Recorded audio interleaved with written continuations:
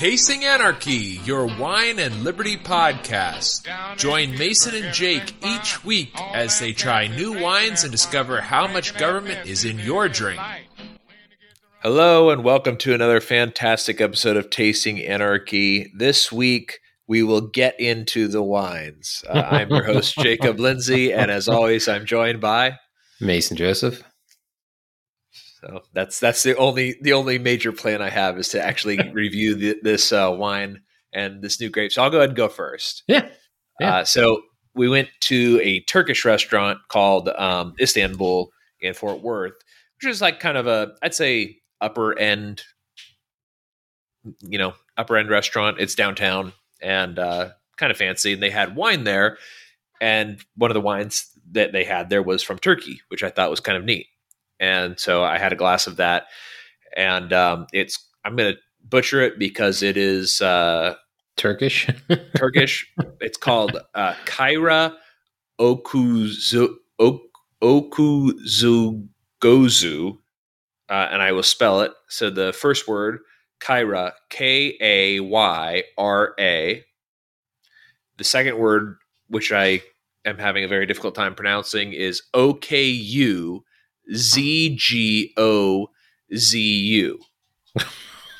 Good Lord. Yes. So that is the second word is the grape. So the wine itself I thought was very good. It kind of reminds me, and this was actually also in the wine description of the grape. It reminds me of Pinot Noir. Mm-hmm. But like Pinot Noir from a place where it's too hot for Pinot Noir. So it's pretty acidic and pretty tannic. Mm-hmm. And from what it says on Wine Searcher, so I'll go ahead and just read the article real quick. Kozu Gozu, which has got a whole bunch of umlaut things on it. It's the first O has an umlaut, the first U has an umlaut, the second O has an umlaut, and the last U has an umlaut. So whatever that means, is a dark-skinned variety native to Turkey and grown throughout the vast interior of the Anatolian region, where it benefits from the continental climate. Wine made from Okuzoguzu is bright ruby colored with red fruit aromas of raspberry, cherries, and as well as hints of mint. I did not detect any mint in this, but I thought that was kind of interesting. Although I think we've actually had a wine before where they describe it as having mint, and maybe it's just a flavor I can't pick up because I have rarely been able to pick up anything that says it has mint in it. I just don't taste it unless it's like mint tea or something. The variety has an excellent acidity and fine tannins. I agree with that. Its name is said to refer to the resemblance of a large, fleshy. Basically, it looks like a bull's eye, like a bull's eyeball. Okay, is what they're saying. Yeah. So the way this phrase is on, it says its name is said to refer to the resemblance of the large, fleshy berries to a bull's eye. It's just kind of an oddly phrased sentence, I think. Yeah, that is incredibly oddly phrased. Yeah, and then the article, I don't want to read the whole thing word for word. I just thought that was kind of the pertinent part. It says it's very similar to Pinot Noir, where people often do associate it with Pinot Noir because it is in the same way that Pinot Noir is kind of a ghost and really reflects terroir. And so does this particular grape. However, 100% of it is grown in Turkey. Mm-hmm. And so it reflects a terroir of different parts of Turkey, which is a fairly large country. So just kind of an interesting varietal. I had never had it before, and I recommend trying it out. It's interesting. This is one of those many things where you and I always talk about, wouldn't it be cool to, get this and try to grow it somewhere else to see what it's like? One of those kind of things where it's just like a bizarre grape where it's like, yeah, I just kind of want to try it. And there was one more note that I thought was pretty cool. It's sometimes in a blend with another Turkish grape that I will not be able to pronounce, but I'm going to attempt to do it anyways, called Boga Zaccheri, also 100% grown in Turkey, and as far as Wine Searcher is concerned, not anywhere else. And it is closer, it says, to Sinsalt or Gamay. So very fruity and kind of like over fruity, that sort of Gamay, juicy, plummy, extra fruity flavor. To me, it's got that like kind of you like it's the smacky. Yeah, exactly. Yeah, that's a good way to describe it. Yeah, it's that very smacky kind of, gives you a lot of spit. So I liked it. I'm gonna see if I can track down this other one or track down a blend, because I think that would be kind of interesting. The food that they recommend to pair with all of it, what would you guess Middle Eastern food recommendations for pairing are? Lamb. Yes. Yeah, lamb.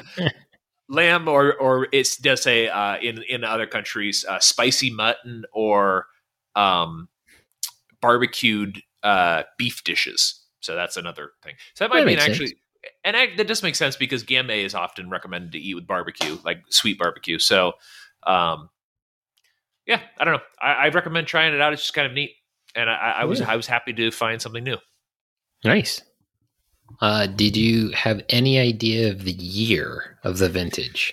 Yeah. So that it was a 2019. So I wrote it down.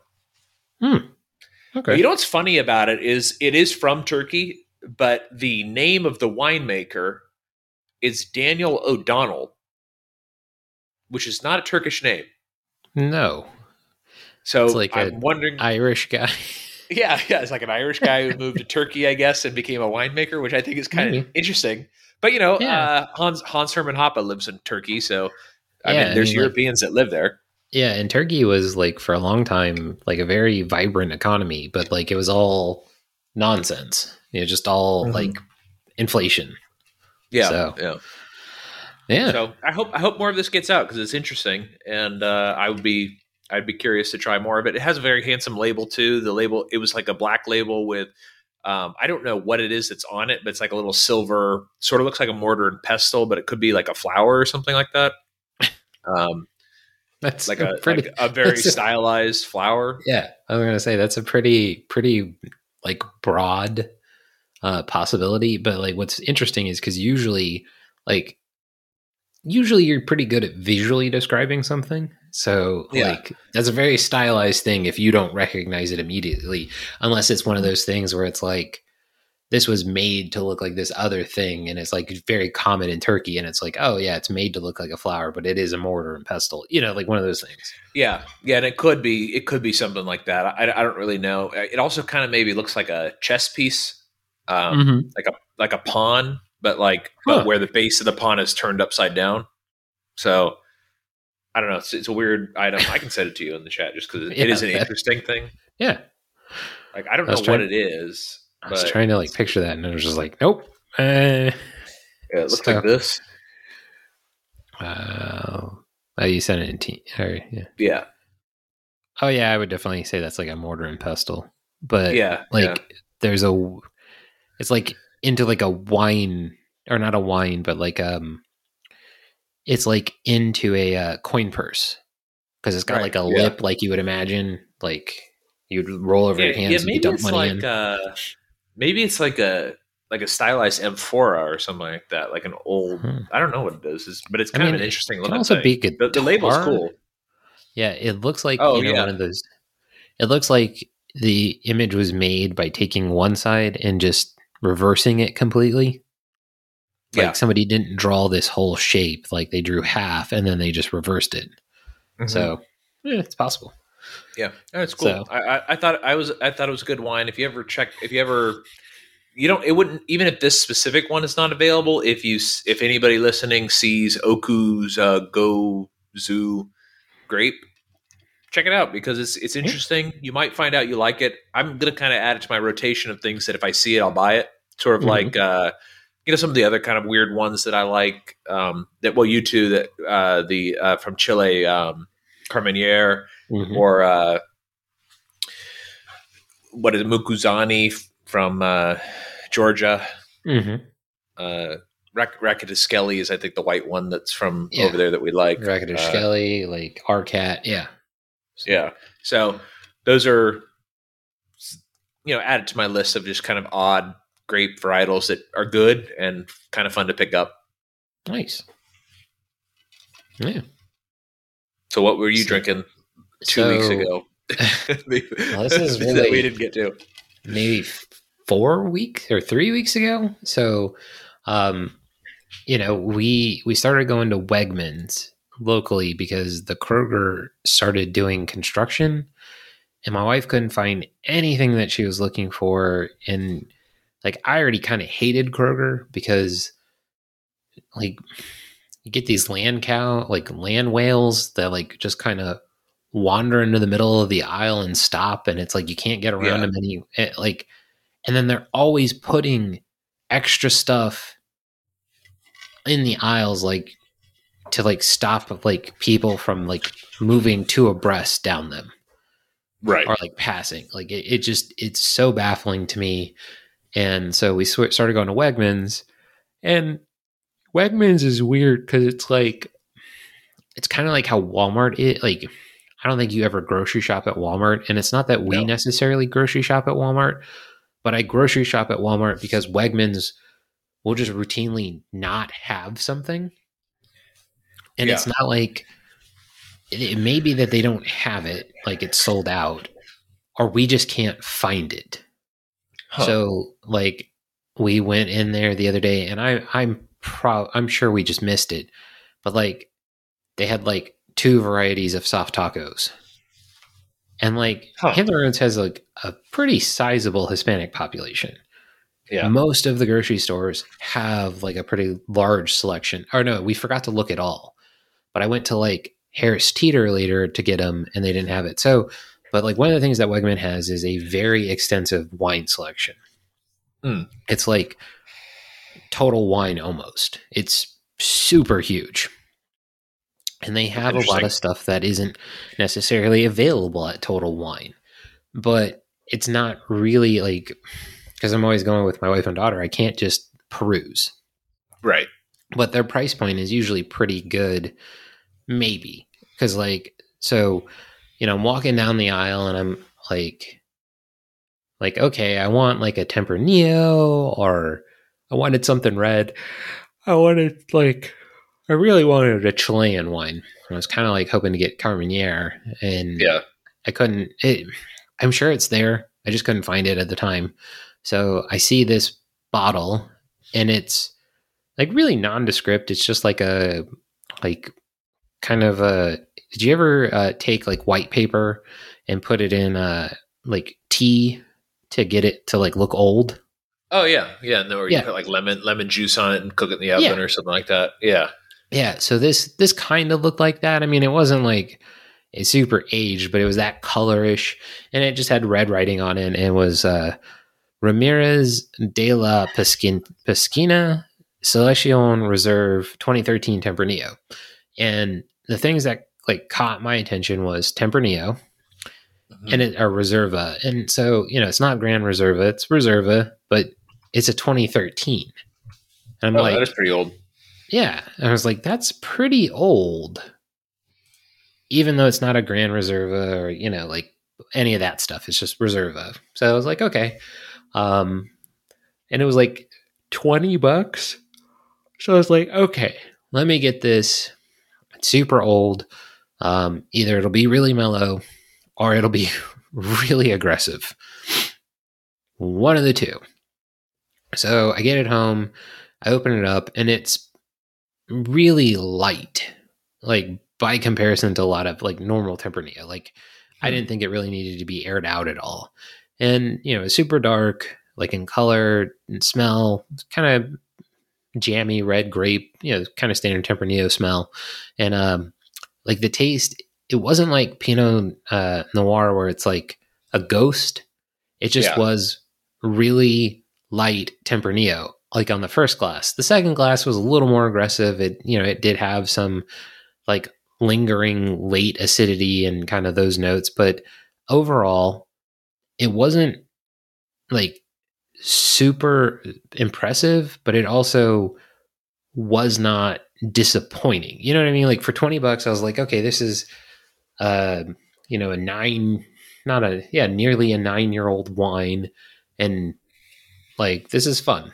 And I was happy to have had it. But I probably wouldn't buy it again because I'm always willing to try another Tempranillo just to see how it is. And, you know, if somebody was like, oh, I've got this one. Have you ever had it? I'd be like, yeah, it's fine.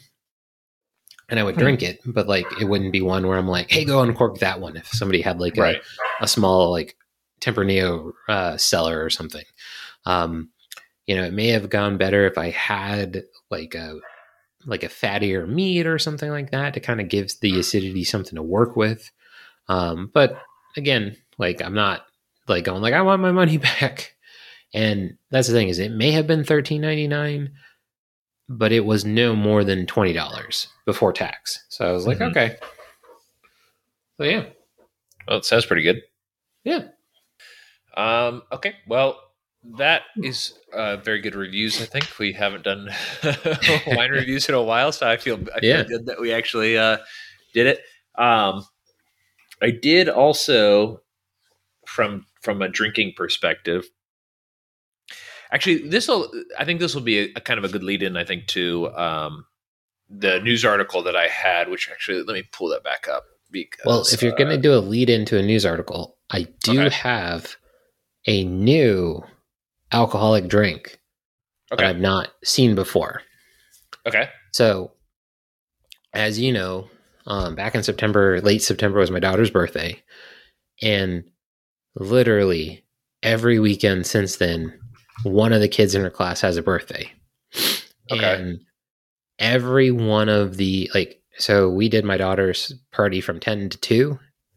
And we had like a Casey Yingling and we had like 2 like rosé style like wine, like canned wines by 4. You know what I mean? So it was like 8 canned wines and then like a 30 pack of Yingling. And you know, my wife was like, "Oh, we're going to think we're the drunk parents or whatever." And I was like, "Whatever."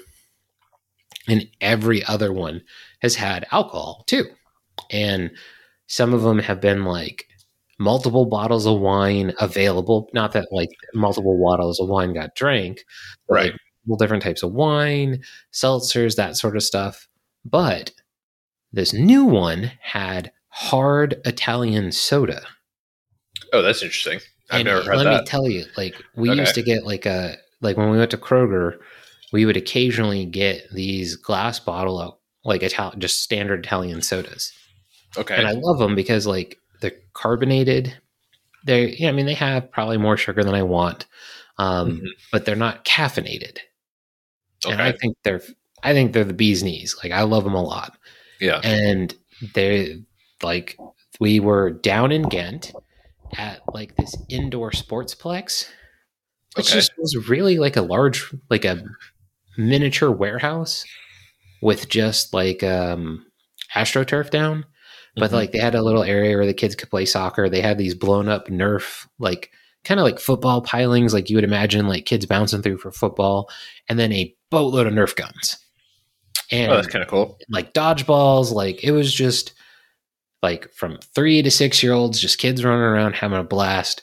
And they had these hard Italian sodas, and I had one, and I was just like, this is a revelation. And it was like the Lemonilla, or like it was like a lemon one. And it was just, I was like, this is great. Like you guys can have the hard seltzer. I'll take the like a couple of these. And it was like 4.25% alcohol. Okay. So yeah, that's not bad. You know, if you wanted something like small to relax on, but you're not like wanting to get trashed. And it was just like, and it was like, and it's such a nice looking can. And they had like a blood orange, a lemon, and they had this other one. Like I didn't see what it was, but it was, yeah, it was, I was just like, oh, all right. I thought I'd try that. It's the lemon flavor from Italian products I tend to like a lot. Yeah. Like the lemon gelato that they used to have at that place downtown there in Virginia Beach. Is it called Confetti? I think that's the one you're thinking of. Yeah, this is Bravazzi is the name of the brand. Okay, I might look that up. I wonder if they have that at the Total Wine or something here. Yeah, they have like a clementine, blood orange, lemon, and a grapefruit. So, like I pretty much think like I was gonna say, like I think they hit your flavor profile completely. Yeah. So, yeah, I do like the citrus flavors quite a bit. Yeah. I didn't have any new types of drinks, but we went to a brewery that I like called False Idol. Mm-hmm. I kept referring to it as Devil's Backbone, and I knew it was some other sort of Satan thing. So I was like, oh, some sort of devil thing. And we went over there yesterday after we went to the pumpkin patch, which was fun. I don't know. I think because I don't have kids, so we were there and we were watching like other people have fun with their kids and stuff. And I was like, this would be a lot more fun if we had kids, but it's also kind of boring otherwise. And it was $15 to get in. And I was like, I don't know if like $15 is worth me coming in here to not buy a pumpkin because we weren't going to buy one there anyways. And then, it was fun to hang out with our friends, I guess, but I just kind of, while I was there, I was like, I think we probably should have skipped this part and just gone out to ramen with them afterwards and then to the brewery.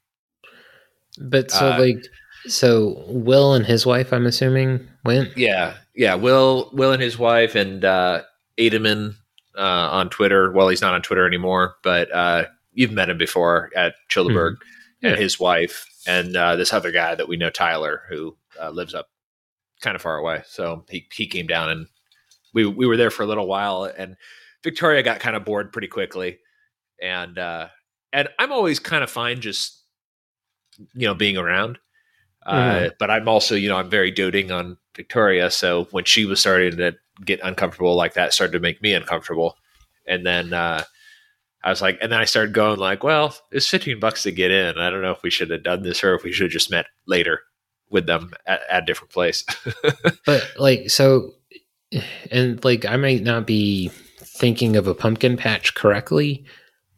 Like, there was other things there besides just the ability to buy pumpkins, right? Yeah. It was like they had like a corn maze that was, okay. And like a hay ride and some petting animals and things like that.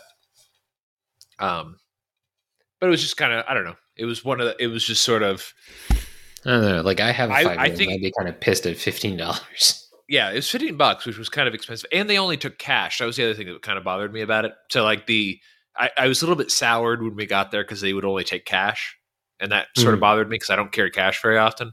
And then I guess the other part that was sort of, well, none of it was irritating. It was like I recognized while we were there that I was like, if I had a kid or kids, this would be a lot more fun.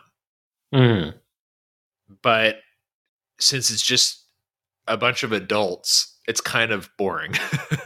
Yeah, like that's kind of the thing. Like I used to love doing that type of stuff when I was a little kid, but as an adult, like that going to like Christmas Village or the pumpkin patch or something like that, it's like these are all things that are kind of really fun when you have kids, and when you don't, it's sort of like awkward. Yeah, or like you're taking your niece or nephew, or like I don't know. Like if you were with Luke and his family. What's that? Like I was saying, like that, like if you were taking your niece, like they were in town. Can you hear me? I don't know if I'm cutting in and out or if you're cutting in and out. I can kind of hear you in and out. How's this? Hang on, let me check my internet.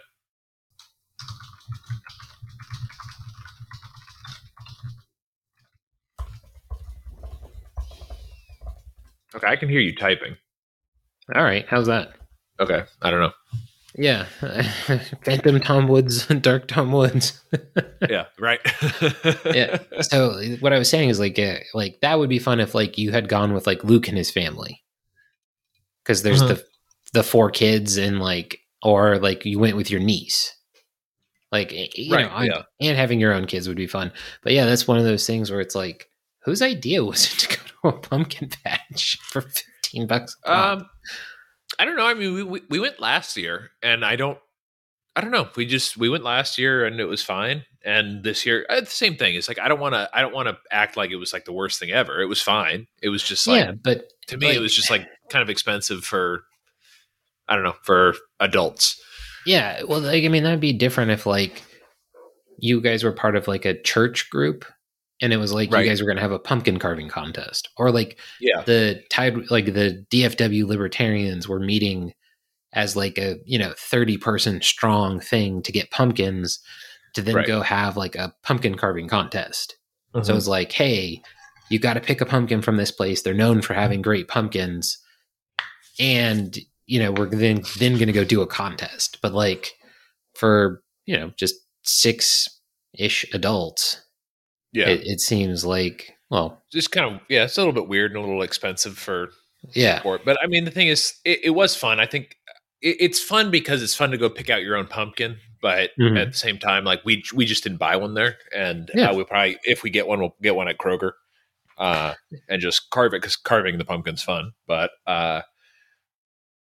it is what it is.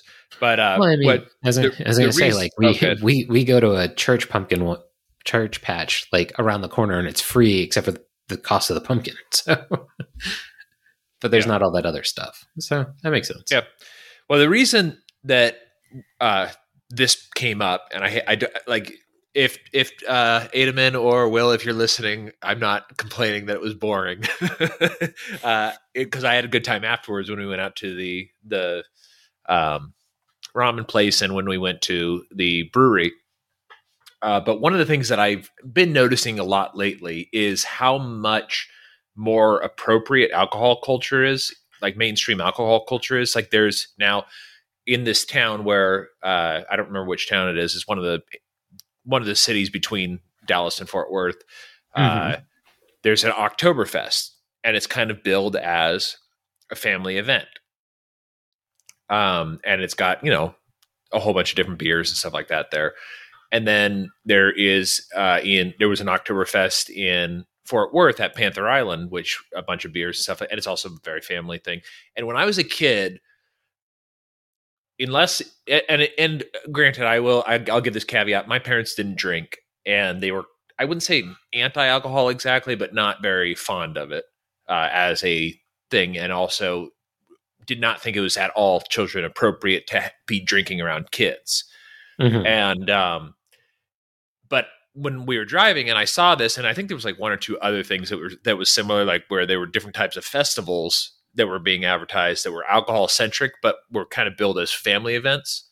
And I was like, that's kind of interesting. And it sort of ties into what I wanted to talk about with Mason, which is kind of this idea that maybe like America is adopting alcohol culture, which we've never really, or we've really kind of had anti-alcohol culture, or the part of our culture that was alcohol was considered low class, or like sort of, I guess low class is the best way to describe it. And the article I have is related to this, but also I've noticed that more and more kind of mainstream restaurants are now starting to offer alcohol. And the article is about Cracker Barrel is seeking a liquor permit in Ohio to start selling beer and wine with their Cracker Barrel food, which I like Cracker Barrel, but it's not like the fanciest food ever. So like I wouldn't think of ordering like a glass of wine or a beer. I mean, a beer, I guess maybe, but like it's just not what I don't think of ordering that with Cracker Barrel food. Like I think of like juice or coffee or something like that with Cracker Barrel.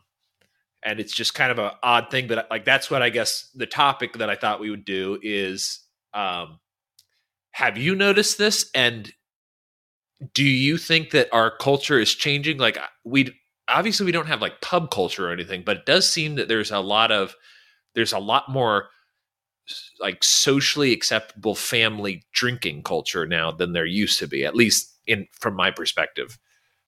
So Cinema Cafe used to be the Cinema Draft House. And the whole thing was you could have a beer while seeing a movie. Right. And like it was the Cinema Draft House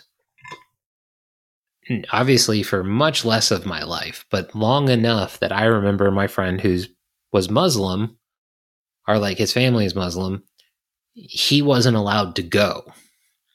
And when they changed it to Cinema Cafe, he was allowed to go. I also, like, my parents, like, my mom didn't drink as frequently as she does now when I was little, because, like, she worked at night. So, you know, she wasn't, like, when she was home, like, she didn't have, like, a beer every night or anything like that. But, like, my parents did drink. And so this is one of those things where I don't necessarily think you're wrong. I think you're definitely noticing something, but I think it's much more out in the open. You know what I mean? Like, I think I think there's kind of this weird middle ground now with like the millennials where if they can't bring their kids to the event, they're not doing it. So like, I'll get back to that in a second, but like, to me, like, you remember back in the I don't think your dad's a big sports guy, and I don't think your mom's a big sports lady. Not really. But do you remember like the hype around the Super Bowl commercials? Yeah, and we would sometimes tune in to really just the commercials. Like, we'd maybe turn on the Super Bowl and have it on in the background, but nobody really cared about the game. Exactly. So like, but for a while there, like the Budweiser commercial was very popular. Was like very big. The one with the frogs. Yeah. Frogs or the Clydesdales. Right. Yeah, that was a big thing. And Busch Gardens here was a amusement park by Anheuser-Busch. That's true. Yeah. Now, as a kid, I didn't necessarily know that it was like the booze company. You know what I mean? Like, but to me, like, and it might be a difference between East Coast, West Coast, maybe. Like, I think alcohol culture is more prevalent out here, like, almost, you know, especially like in Hampton Roads, you know, non chain restaurants. Like, it's very rare that a place doesn't serve alcohol here in some way. You know what I mean? Like, that's not like McDonald's or Denny's, but like all of the seafood joints serve beer. They've always served makes beer. Sense. Yeah, like that type of restaurant. I think that's always been there. Like Cracker Barrel is kind of like Denny's. No. I agree with Cracker Barrel. That is a very kind of shocking thing, but it also, to me, it's kind of one of those things where, like, it's surprising that they didn't beforehand. Yeah, almost. I think it's because Cracker Barrel's model was like, because my mom and grandmother, before there was a Cracker Barrel in Virginia Beach, multiple times tried to find a way to get Cracker Barrel to come to Virginia Beach, because Cracker Barrel used to only put a location if you could see their big sign from the highway. Right. And the one in Virginia Beach, you can't see the sign from the highway. It's so far away from the highway. So I think like there's that demographic shift, but I think that's one of those things. It's like, you know, like the explosion of craft beer. And I think like drinking was a much more common and prevalent thing before Prohibition. Yeah, so I think so too. Yeah, I don't think necessarily that America's developing a drinking culture. I think America's always had a drinking culture, but what I think is different now is what Americans are drinking. Like, we don't have the hard data in front of us, but like, you know, how much of hard liquor sales has been cannibalized by the introduction of things like hard seltzers and things like that, where it's, you know, much less people drinking like this super heavy, like just get trashed immediately thing because you've got to put this much liquor in you because, like, you know, they stopped serving at a certain point, like all that classic, you know, issues that Prohibition created where people drank hard liquor, you know. But like, if you think about, I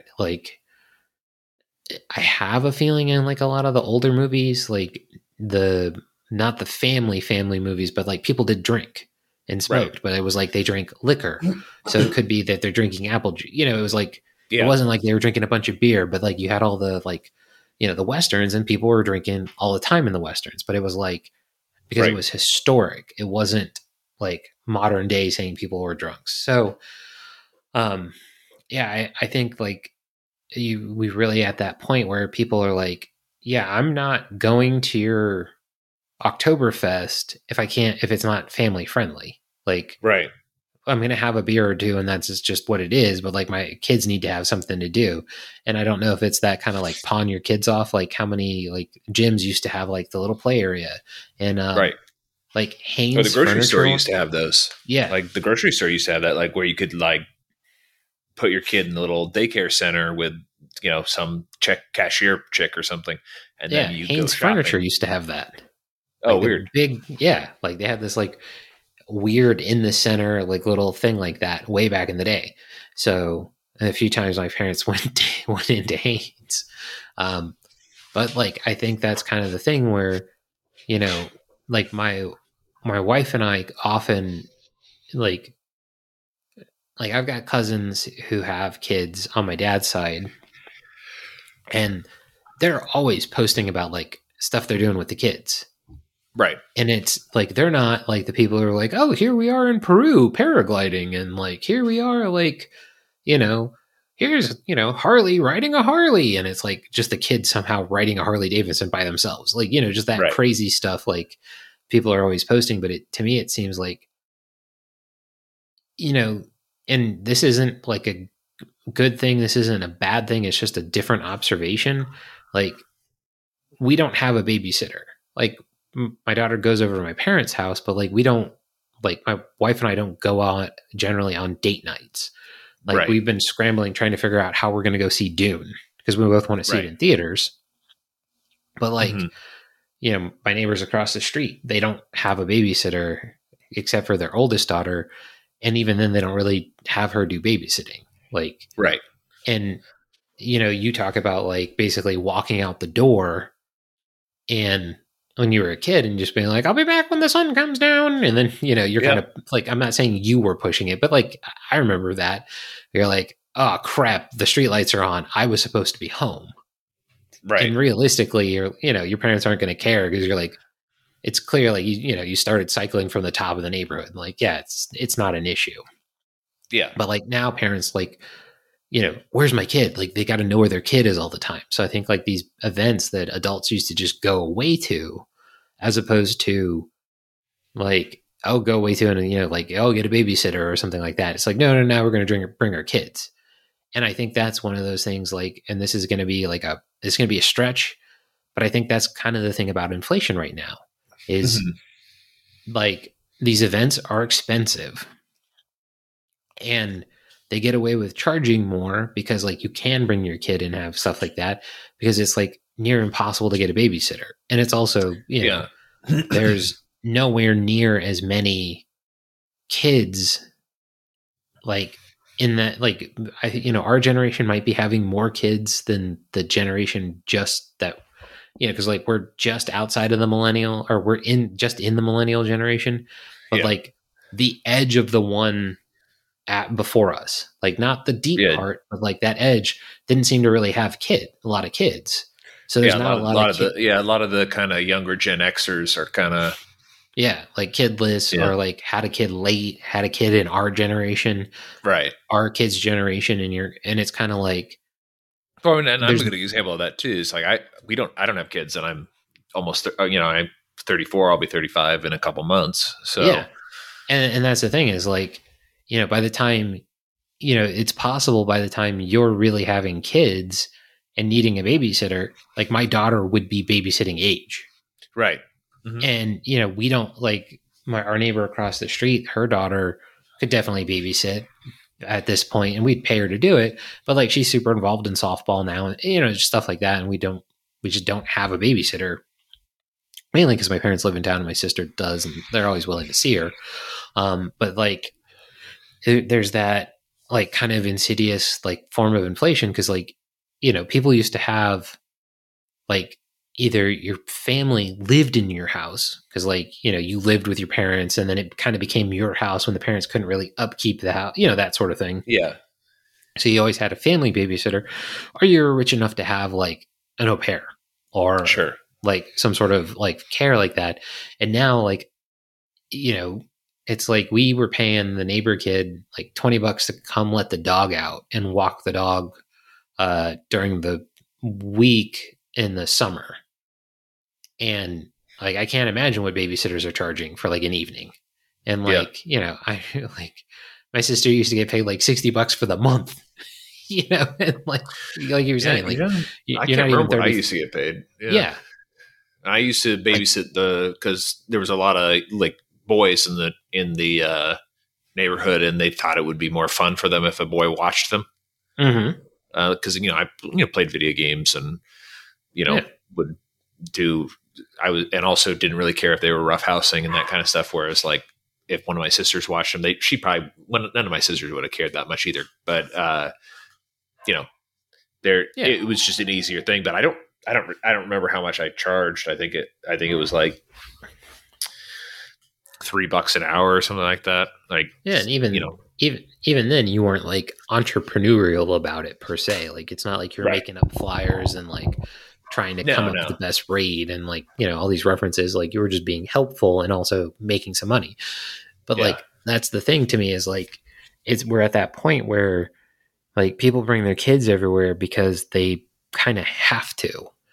And to me, that's actually a good point. I didn't think about that, is that it may be a cost thing because you've got both parents working, and if you want to go do something and you're kind of already sort of on the struggling end of, I mean, but the thing is, like, we did stuff together a lot as well when I was a kid. Although we did have a babysitter too in the neighborhood. We had Sarah Woodrum and Nikki. I can't remember what Nikki's last name is. Nikki next door, but like those were our main babysitters. If for some reason my mom needed a babysitter or my grandparents weren't available or something, but like that's also the thing is like, you know, you like your mom having to like get all the kids in the car.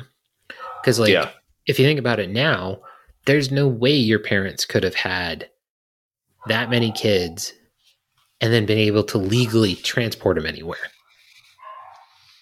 Yeah. I mean, like, the minivan, I mean, that's what we had, is we all piled into the van. I mean, when we were really young, we probably shouldn't have been driving around the way we were driving around sometimes. Well, no, I guess that's not true, because we had the Golf, but we only had 3 kids when we had the Golf. So, but like the kids are supposed to be in like so many of those weird seat contraptions, and that's what I mean. Like, I forgot about that. Yeah, like, and I don't mean like your parents wouldn't have like found a way to get them, but like, you know, it would have been like 90 different seats and attachments and all these like adjustments, and like, you know, my little brother like outgrew it by the time he was like 2.5. So like, you know, like he was monster sized kid. And he stalled out for a long time. And now he's like, oh man, like he went from like 208 to like 178.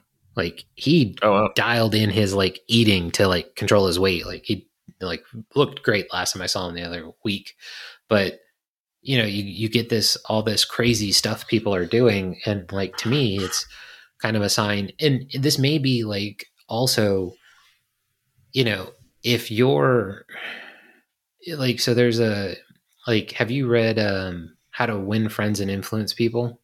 Yeah.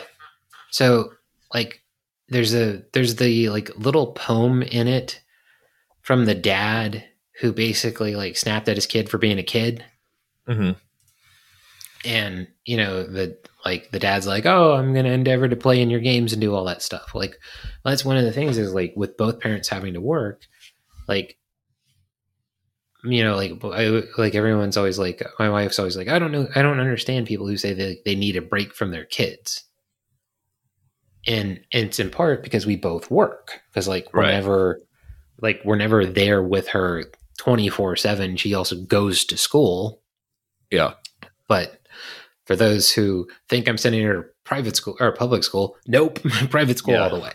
So, but like, that's the thing is like, my wife is very reticent to not have her around on the weekends and that sort of thing, because she doesn't get to spend like all that mom time with her, like during the day and things like that. And it's not that like guys aren't always like, I like being around my daughter and stuff like that, but I also do like being able to take my wife out and go, you know, not be like romantic, like, oh, like we're kissing in the street or something like that, but kind of enjoy a little bit of the life we had before we had my daughter, with the idea that when we get to go home or when we get to go pick her up, we have her again. You know, it's like, like you want to go on a date. Like, well, it's kind of like being away from the dogs. Yeah. Like you love having them, but at a certain point, it's not that you need a break from them. It's nice to be able to be away for a little bit. And then when you come back, it's like, oh yeah, like I love being around them. Like that's why I have them. You're reminded how good it is. So there also might be that too, where like the family doesn't get as much family time, but like, it's always that classic like 90s sitcom.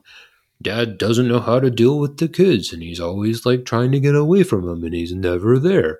And it was never like kind of like your dad's situation where it's like, yeah, like I'm working all the time to put food on the table. It's not that I don't want to be around my kids. This is literally what like our life situation is. And like they always kind of make that seem like, oh, the dopey dad doesn't know what's up in his kid's life and how shitty is he? And it's like, yeah, you forced him to have to work this way by inflating the currency into nothing. Like, Yeah. I mean, that's a good point. I've just noticed it a lot lately that there's just, and also I am also aware that this is a large part just the way I was raised, which I think I've mentioned, but that there's just so much more things that are adult, or what I would have considered adult things when I was younger, that are not necessarily bad things, but just separate from being things for kids. But now they're kind of like family meshed together things like that. I just wouldn't think about bringing kids to an Oktoberfest. But like that just to me would just be like a bizarre thing.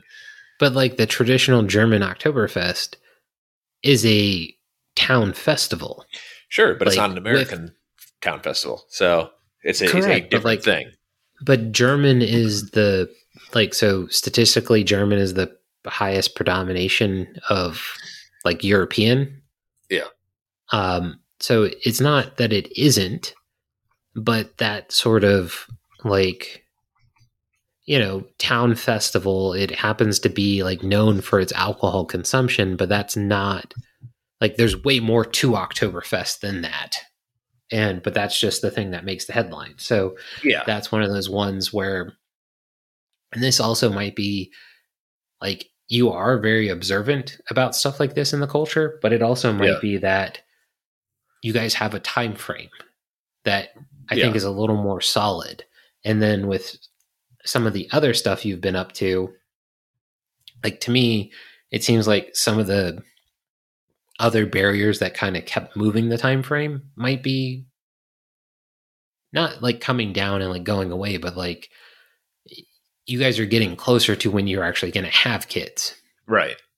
So then you start kind of noticing that stuff like, oh wait, what about these things for kids? And it's like, wait a minute, like have kids always been showing up to this? Were these, and that also, and this might be another part is it may have been that kids would have been welcome at these in the entire time, but the law didn't allow it. You know what I mean? Like like back in the day, like, do you remember getting like the X's on your hands? I don't think did you go to many like concerts? No, not really. I was going to say, I think that's the only thing you and I have not done together besides go to an amusement park. Yeah. Like we've been to the beach. Well, we haven't been to a pool together, but we've definitely gone to the beach. All sorts of stuff like that. Yeah. But like, I remember going to concerts and it's like, you got to get like the X on your hands if you couldn't drink. Right. And it's like, I'm not even interested in having a drink. And they're like, I think like at least one time, like I got there and the guy was like, "Are you 21?" And I was like, "Yeah." And he's like, "Oh, you want a wrist? Like, well, here's a wristband." I was like, "No, just give me the X's." He's like, "What do you mean?" It's like, I don't want to have that stupid wristband on, and I'm not interested in drinking. Like, they're $8 beers. Like, I don't want one, and they're not beer I want. So I think I've definitely done that before. But like that, it used to be like you couldn't have a kid in a certain place, like bars, like no one That's under true. 21. And you're like, you serve hamburgers and hot dogs here. It's not like just a drinking establishment. Like I can't come in and have like a beer and my kids here. And so like, I don't know if the law changed or what, but like, that's another good point is, did they, and like, this is one of those things where like, what's so insidious about progressivism sometimes is like, I think social mores like that, where like progressives created prohibition, but then conservatives like kept up the like pressure for it. And, or like, and I don't mean like Christians kept it up, but like kind of that, like almost evangelical, like mom spirit. Like that's the only way I could describe it is like, mom's ruining everything. And like, everyone was always be like, oh, it's the Christians, like it didn't like practically make sense, but it was always kind of that excuse people would give. And well, that makes sense. And one of the things in that book, The Fourth Turning, that I read a couple of weeks ago or couple months ago, I guess at this point, that they talked about was that the way that the 70s and 80s were set up was set up by the generation of people who everything was for them when they were kids. And so they came into adulthood and just were like, well, everything is for us. And they had the boomers, they had a very themselves centric thing. And so in the book, they talk about this, that they basically created that divide of, and I didn't think about this until you just started talking about it a little bit. The boomers sort of created that divide of, there's a kid's space and there's an us space, and we don't really want the kids around while we're in our space. And so that sort of created that separation. And maybe that's just the milieu that I grew up in. And so I just was like, well, this is the way it is that there's adult things and there's kids things, and they don't go together. But according to them in the 1950s, it was much more, well, all of the adults were just very focused on the kids. And so everything was just about kids. Well, like, so do you remember, I'm sure you've seen it, A Christmas Story? The one with the, you'll shoot your eye out, that one? Yeah. Yeah, I've seen that. Like, the dad, it's the classic, people are like, how old is this guy in it? And you're like, he's 35. And it's like, he looks like he's 72. Like, the dad in that looks so much older. And I think they purposely... I think I brought this up, is like the first season of Cheers, the main character, Sam, he was 30 when that show started, and he looks old. Yeah, Ted Danson. Yeah, but he basically looks the same now as he did then, just with gray hair. Yeah, like white hair now. Yeah. It's just weird. Yeah, it's like people just looked really old back then. Well, and I think that's kind of the thing is like, people were thinner, and for the most part, like people who were on TV were thinner.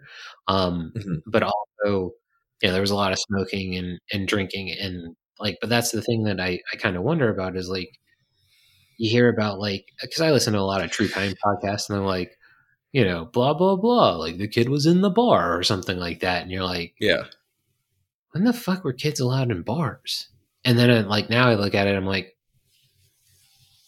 well, who would kick a kid out of a bar? Like, no one's serving a kid drinks. So that like idea of like the 70s and 80s being like kind of that like pressure valve where like people are like, oh no, there's parent things and then there's kid things. But I also seem to think like my grandmother on my dad's side, like she was kind of all about the kids. But my grandfather, it's not that he wasn't, but like he was... like his dad had died when he was young. So, and he grew up with the neighbors. Like he just literally went to live with the neighbors. That's kind of interesting. And it's not like like when you lived in like the Betsy Ross house and I lived over in Town Center. Yeah. It's not like that. They were literally right next door. Like he could see his actual family have dinner while he ate dinner with the neighbors. It was like, what? So like, but he ended up going into the army and everything like that. But like, I always kind of got the impression that like, it's not that my granddad didn't love my dad and like but like he didn't know how to like necessarily throw the football. Sure. But like he could have field stripped a rifle and beat you to death with it. But he wasn't like G.I. Joe. He was a like late 40s and middle 50s up until kind of Vietnam Army officer. Like he was support, like he didn't fight in Korea, but like he was in the army during Korea or like I think maybe he got out. No, he didn't get out in Korea, but like he managed to avoid anything in Korea. But like, and then like when Vietnam started, he had the opportunity to go to Vietnam and like he was a lieutenant colonel and he would have become a full colonel because he was like a half bird colonel as they call it. But he would have been a full colonel and they were basically like, yeah, you'll pretty much like kind of insinuated he would have made general if he went to Vietnam and he was like, no, that's a shit show. Like he knew it was bad. But like my grandfather, like, and maybe because he was from that generation of like, maybe he did have some PSD from World War II. I don't think so necessarily. Cause like he didn't see like direct upfront in the stuff combat. Like he was an artillery officer, but like that still is very traumatizing. Like, yeah. Well, also they found now too that people who work on artillery often have TBI and from the concussion. So like maybe he had something from that. Oh yeah, because I mean, like definitely they weren't wearing any earphones or anything like that. Well, and even they're finding out even if you do wear earphones, just the pressure from just being around that is like it causes holes in your brain. Yeah, but like I always felt that like he had a separate like things than the kids, right? And like that was kind of like take the wife on a date night, that sort of like kind of the classic 40s and 50s marriage where like like Leave It to Beaver, like they're there for the kids, but they like it's not like the parents are like, hey, we're going out for the day with you on the weekend. It's like, get the hell out of the house. And I would say probably the difference between like the 50s and 60s would be that in the 70s and 80s, they would say, here's a key. We're going to be at work and then do something else afterwards. Let yourself back in. Whereas in the 50s, that was not really a thing. Like there was always somebody at the house when the kids came home. And then if they were, somebody would watch them if the parents were going to go out on a date or something like that. Whereas the sort of the invention of the latchkey kid. But also, though, if you go back even a further generation, is that when you're a kid, you're in the coal mine, basically, or whatever. Yeah. So, like, it's just an interesting. I don't know. It's just interesting to see how, and like you said, I'm very observant when it comes to like this type of thing, and you're right. I am starting to think about it a lot more, just because we'll be having kids soon, and so I'm just kind of like, okay, well, like this is weird, and also. When I was a child, this would not be acceptable at all for kids to be at that. And what do I think about that? Do I think it's okay to bring kids to Oktoberfest? Because really, like when I look at what it is, it's basically like just bringing your kids to a carnival, like or something. It's just as a carnival with beer. So it's not any different really. But also, like on the other hand. I think I was raised very well, and we never were around alcohol at all. And also kind of the way we were raised was it was kind of a lower class thing. Wine was for like fancy dinners and things like that. But like if you're going to have a beer, it's usually in a bar or at like a lower class barbecue or something like that. And also there was no craft beer at the time or anything. It was all just, light beer and stuff like that, or Budweiser, that kind of stuff.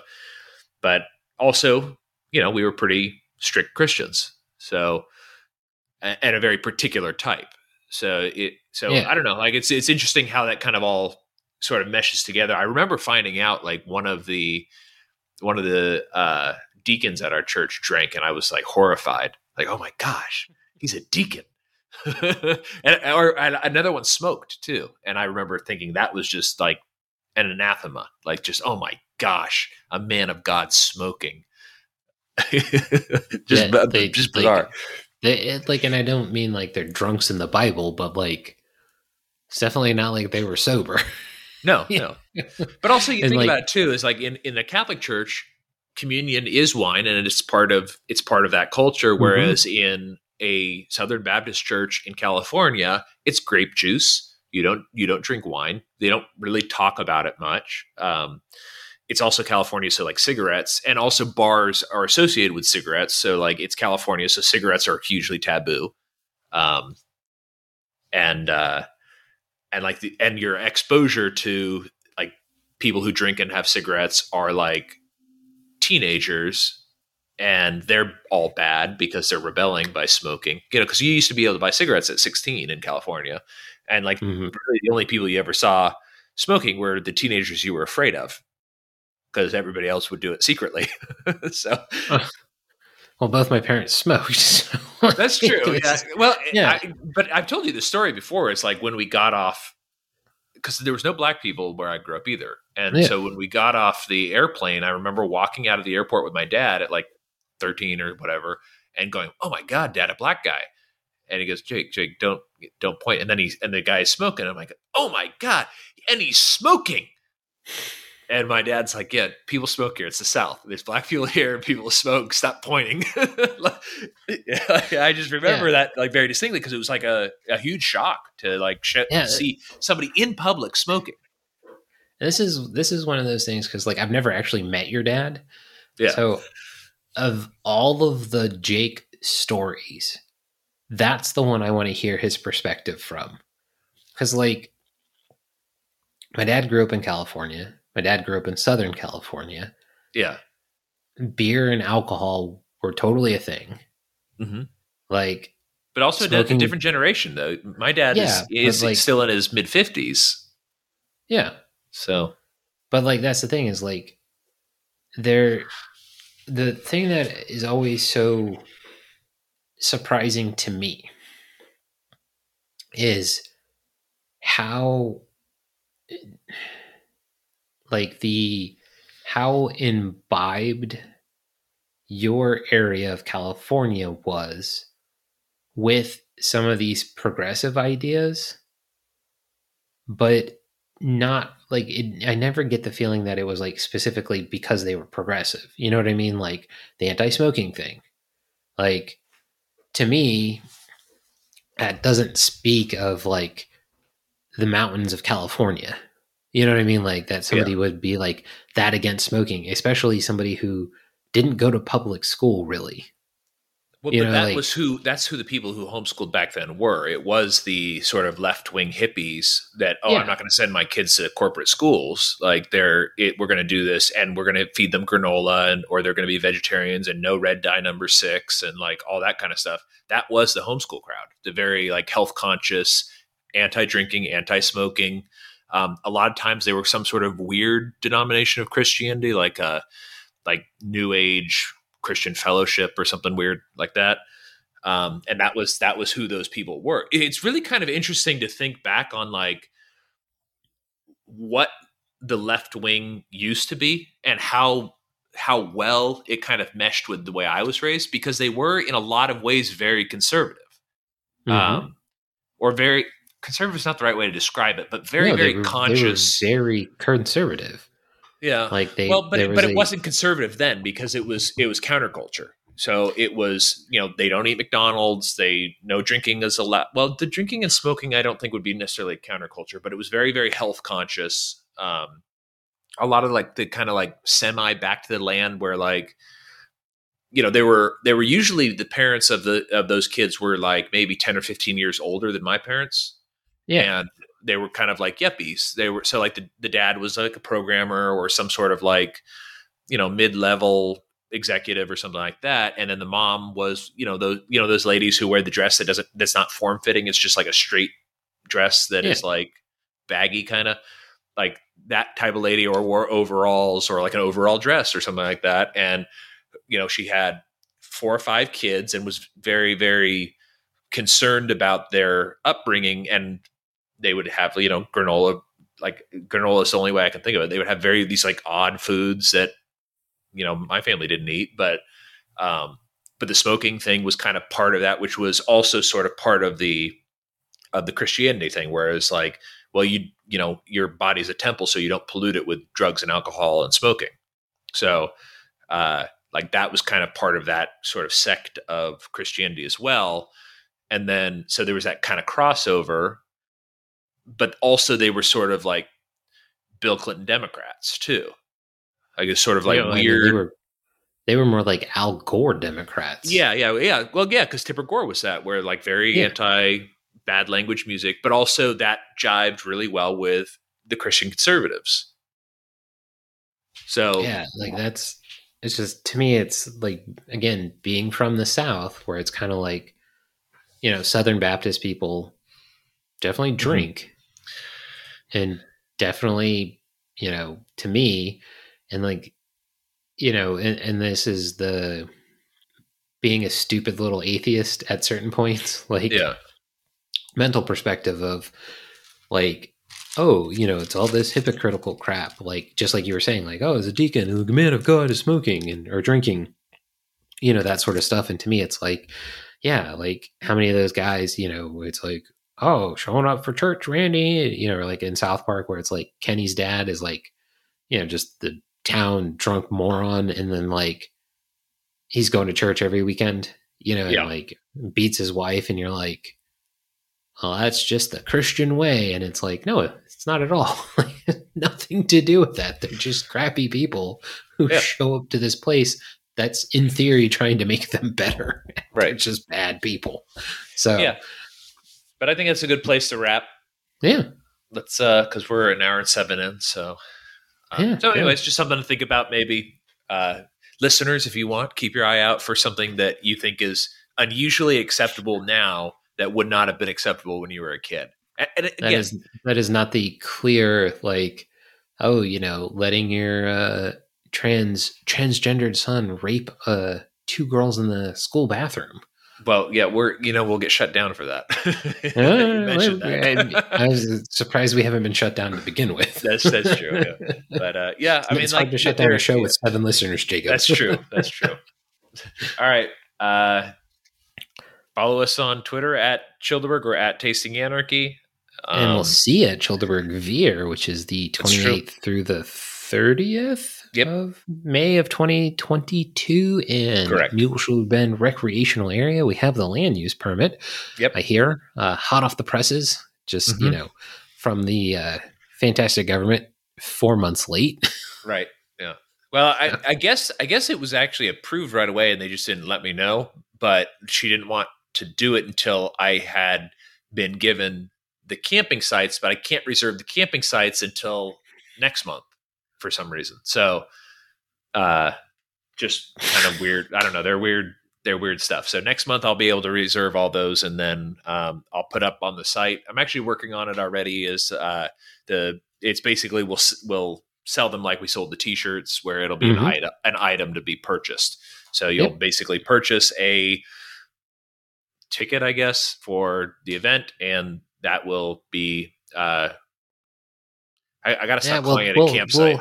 We'll have it all written out, and we'll have tested it in different ways and kind of peer grouped it or whatever, so it'll all make actual sense, as opposed to what's in kind of your head / what I know we've talked about before. So follow us on this, and we'll see you guys later. All right, everybody, stay free. Stay free.